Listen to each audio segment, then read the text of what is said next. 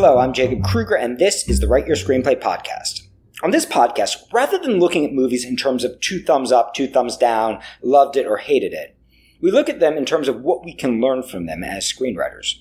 We look at good movies, bad movies, movies that we loved, and movies that we hated. This podcast is provided totally free with no outside advertising, so if you enjoy it, please make sure to subscribe on iTunes and write us a review. You can also find a transcript of this podcast on our website, writeyourscreenplay.com. This week, we're going to take a break from analyzing other people's movies to talk about 7-act structure and screenplay outlining in a different way.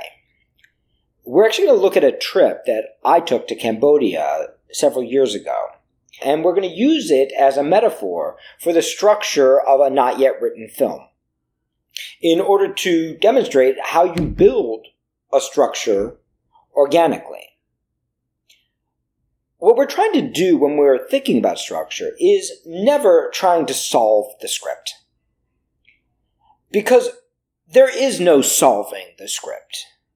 Because whatever we come up with anytime we start thinking about structure is always wrong. The path that we think we're going to take through the forest is always wrong. If we are planning a trip to Cambodia, probably we've never been to Cambodia before. And that means probably we're going to have to do some planning. But there are different people who do that planning in different ways. If it's me, I might just show up because I love just showing up, and that's the way I move through the world. I'm going to show up in Cambodia. I'm going to book my first night in a hotel. I'm going to a bar. I'm going to talk to somebody at the bar. I'm going to find out what's cool to do in whatever city I happen to be in, and by the next day, that's what I'm going to do. And if I like the people from the bar, I'm going to hang out with them. And if I don't, I'm going to do it alone. And then I'm going to go to a bus stop because that's where you meet people. And I'm going to meet somebody at the bus stop. You want to meet people in a foreign country? Go to the bus stop. Look for someone with a map. That person's a tourist. Structure always begins with our goal. Without a goal, you can't have structure. Your goal might be wrong, but that's okay. You still need the goal. For example, I might think that I was going to Cambodia to see Angkor Wat. It may turn out that I'm going to meet the love of my life. Who knew? So now, I think I'm going to Cambodia to meet the love of my life. We spent one day together, we hate each other. It turns out I'm going to Cambodia to escape. You see what's happening? The want is changing. The goal is changing as we react to the circumstances around us. We're telling ourselves a different story of the movie that we're in at each moment. So oftentimes our goal is wrong. But if we don't know what our goal is, it's impossible to know if we are on the right trip. It's impossible to know if we're making a decision about our trip. And without those decisions, it's impossible to track our structure. So this is what we're looking for. Simply goals and decisions. The first goal that we care about as writers is, what is our goal for the script? What are we trying to do? What are we trying to say? What do we want it to be? We're probably wrong, but that doesn't matter. We're probably wrong, but it's nice to know where we are and what we think we want, so that if we deviate from it, we are deviating consciously, and we're finding structure in our own lives. We're saying, you know what? I thought I wanted to write a movie about this. Instead, I want to write a movie about that. And at the same time, without a goal for ourselves, it is impossible to know how to focus our writing. So we need a goal, even if it's wrong, for both ourselves and for our characters. When I'm working with beginners, or when I'm working with struggling professionals, I always set the goal the same way, to help them find their voice and connect to their character. Because the only reason that professionals are struggling, they already have the skills. They're struggling because their writing is disconnected. And quite frankly, the only reason that the beginners are struggling is because their writing is disconnected. If you're not connected to your voice, nothing else matters. And that's why I always set the goal for beginners to connect to your voice. And if I'm working with a professional and their work is not inspiring, I set the same goal for them. Connect to your voice. Connect to your characters. Forget about structure. Forget about structure, at least for right now. I set the goal that way because if you're not connected to your voice, nothing else matters. If you put too much salt in your cookies, it doesn't really matter what shape they are. It doesn't really matter what toppings you put on top of them. It doesn't really matter. You can douse them with ice cream and whipped cream and cherries. If there is too much salt in there, it's going to taste terrible. In her meditative writing classes here at the studio, Jessica Hines always uses a cookie dough metaphor, and I'm using it now because I think it's so brilliant. If you were trying to make great cookies, you wouldn't start with a tiny little cookie cutter and somehow try to figure out how to pour just the right amount of egg and just the right amount of salt and just the right amount of flour and just the right amount of sugar into that cookie cutter shape. You start by making a dough. And if you make it right, you know you can shape that cookie dough into any form you want. If we can't make a cookie dough worth eating, there's no point in worrying about structure. Because the structure grows out of the cookie dough and not the other way around. But sometimes we reach a point where we do have voice, where you are writing with voice and you do feel connected to your characters. And then it is safe to think about structure. But as soon as you stop feeling connected to your characters, as soon as you stop feeling connected to your voice, you have to say stop to yourself. Forget structure. Let me just connect again. What does she want? How does she talk? What we're really doing here is simplifying things so that we can take them one at a time. I simplify this for my beginners and for my professionals alike because we live in a society that's all about structure, and it's about fake bullshit structure. It's about all the rules that we're supposed to follow that we know are false, but we still feel like we're compelled to follow them. We're told that we have to build these formulaic things that we know are not going to get us anywhere, but at the same time, we feel like those are the rules and we're supposed to be playing by them. So we have to come to this balance with structure. I stack the deck in your favor in my beginning classes by asking you to let go of the big picture and focus instead on your character, and from there to the structure of each scene before you get to the structure of your whole film. And even that is hard for most writers to do. I believe that most writers are obsessing about structure all the time. What happens next? What's my structure? What's my character's journey? How is this all going to come together? All the time, every single day. I believe that there is an anxiety building underneath us every single day, every moment of every day. Oh my God, what happened? Oh my God, but what's going to happen now? How is this going to relate to where I'm trying to get to? Do I need to set this up? Is the audience going to understand? I think we're doing that all the time. And I think even when I tell writers to completely ignore structures, to drift in the river with your characters away from everyone, that even when you think you're just drifting, likely 90% of the time, fears about structure are still popping into your mind. It's only about 10% that you're actually in the river. So it's almost like we have to lie to ourselves in order to get to the truth. We have to tell ourselves, like in a meditation, not to think about structure at all. Not so that we can actually stop thinking about structure, but so that we can reach a point of balance between being in the present and projecting out to the future. Because if we set our goal at 50-50 in a society as unbalanced as ours, the chances are we're not really going to do 50-50. We're actually going to spend all our time obsessing about the future and no time being present with our characters. What we're ultimately looking for is a dance. We're looking for a dance between looking at your script from the inside and from the outside. Now I'm going to think about the big picture and how the stuff is going to go together. Great. That feels good. I like that journey. Now I'm going to go back here and I'm going to just play with my characters, knowing that that's the area they're going to play in. Oh, cool. Now I found this thing. Oh, you know what? Then that means the structure is different. Then this thing's going to happen back there, and this thing's going to happen over there. Then this is going to happen. Oh, cool. I feel good about that. All right, now I get to go back and play with my character in that playground. I like the metaphor of the trip because even though you know how I like to travel in Cambodia, there's another way to go to Cambodia that is perfect for a different kind of writer. I know when I travel that I'm going to have a great adventure, and I don't really care if I see Angkor Wat or not. And as a writer, unless I'm working on a work-for-hire project for a producer, I don't really care what journey my character goes on, as long as it's a journey that matters to me.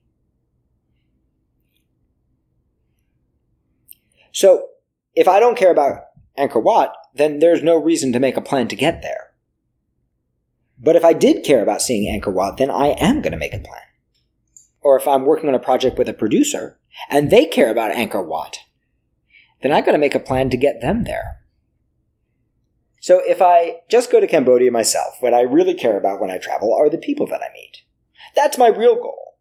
Meeting great people and not thinking about work at all and just having time for myself.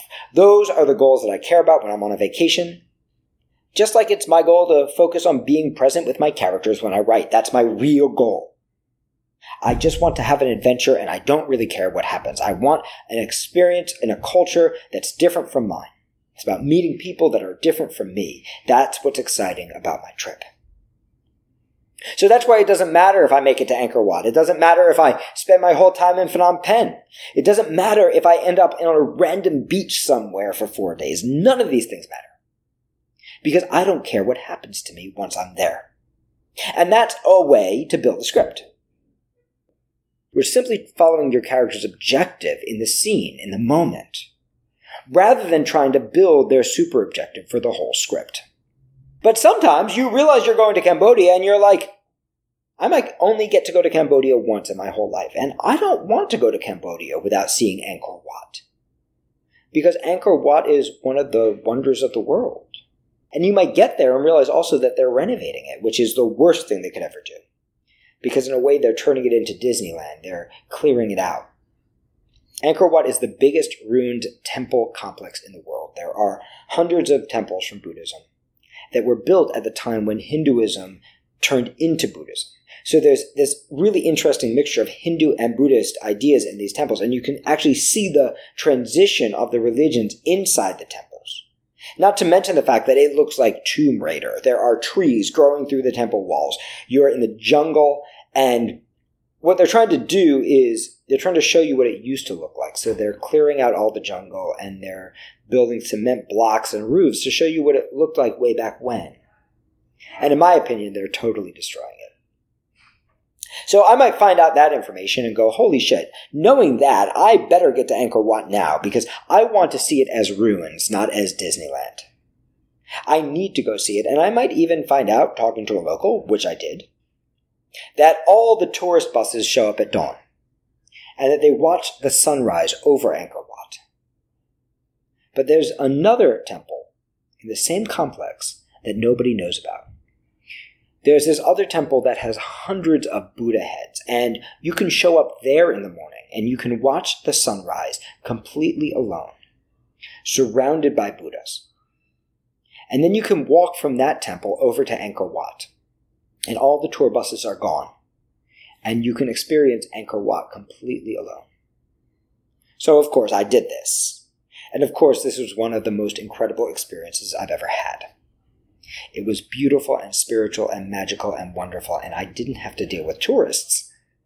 So, in order to have that experience, once I found out that that was where I wanted to go, I had to start to make plans. The truth of my trip to Cambodia.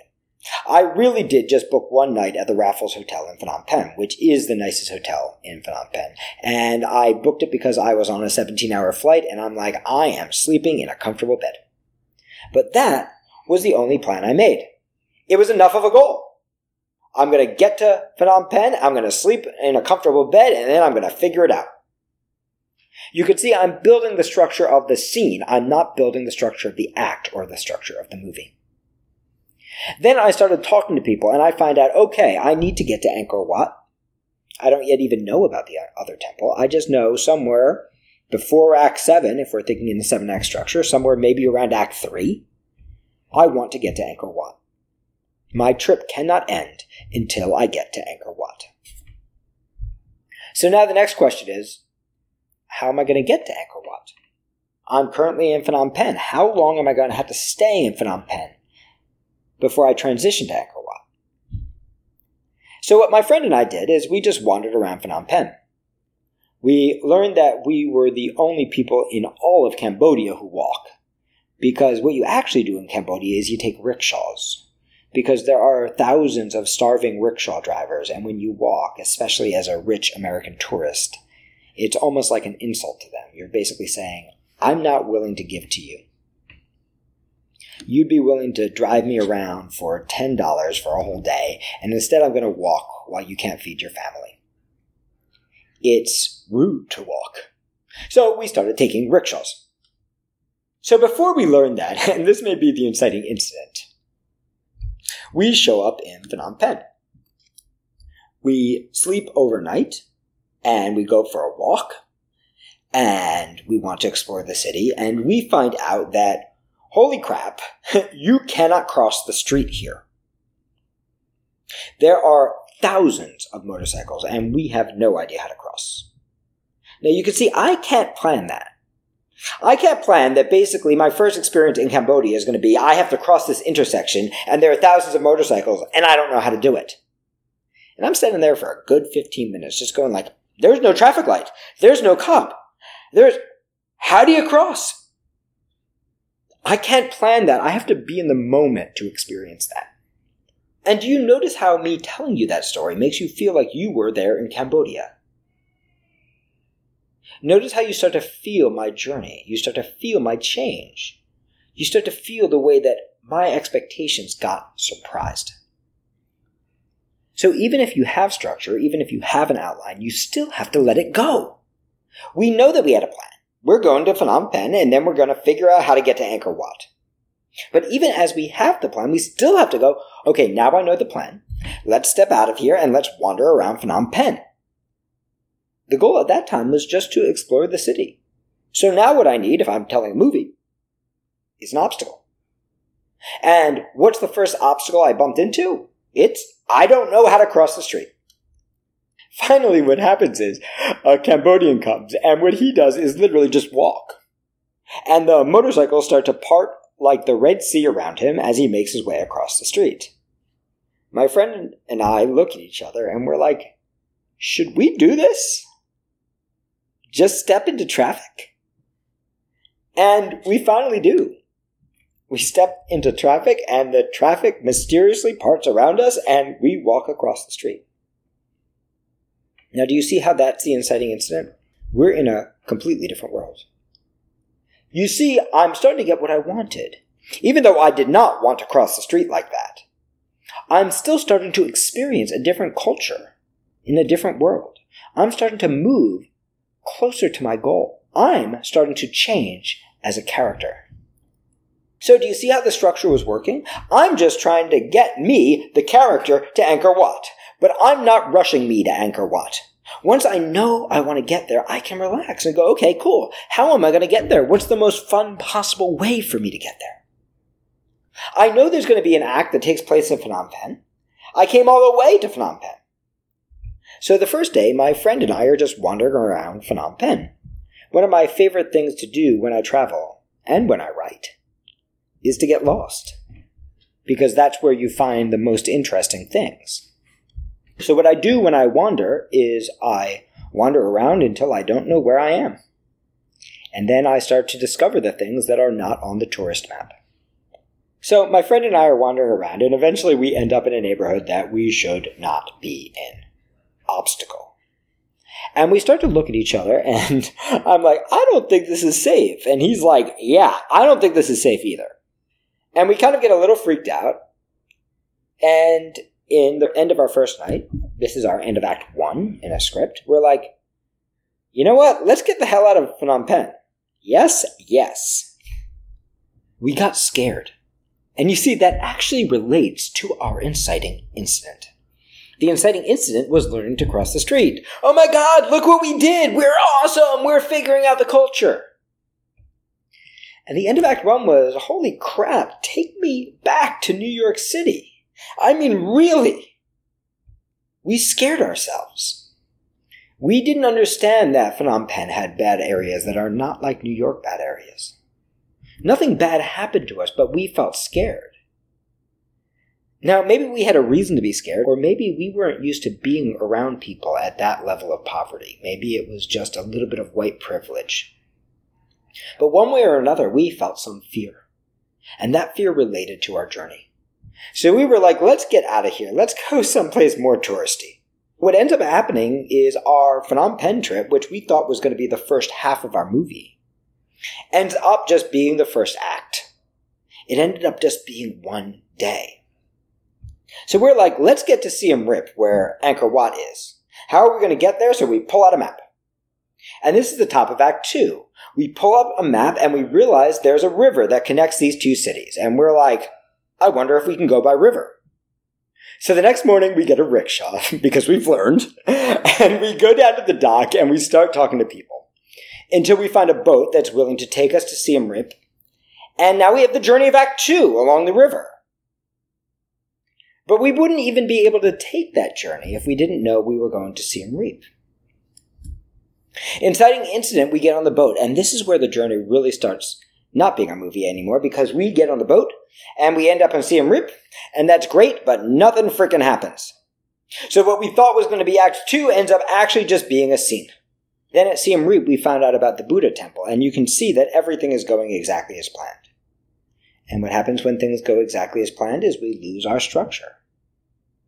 We were having a very good time, but this is storytelling. You can feel that, right? We're starting to lose our storytelling. In fact, the storytelling doesn't really start again until we're in Siem Reap. We're doing what we learned. We hire a rickshaw driver. We hire him for $10 a day. And he drives us from 5 in the morning until 8 at night, and he is delighted because we are paying more than the normal rate. And we're driving around and we're talking to him about his family, and we realize that he is very, very poor. And this is not expected at all. I'm just still trying to figure out how I'm going to go to this temple and see it at dawn. I've hired the rickshaw driver to take me there. But what happens is he starts to tell me his life story. And I'm like, there are so many rickshaw drivers. How do you survive? And what he tells me is this. Here's what happens. He was a farmer, and his crops started to spoil. Something was going wrong. The rice plants were dying, and they didn't get a big harvest. So he had to come to the city to drive a rickshaw so that he could support his family because they didn't make enough money from rice. And he's telling me all these rickshaw drivers, they're all doing the same thing because the harvest was bad this year. So they've all had to come to the city, and now there are too many rickshaw drivers.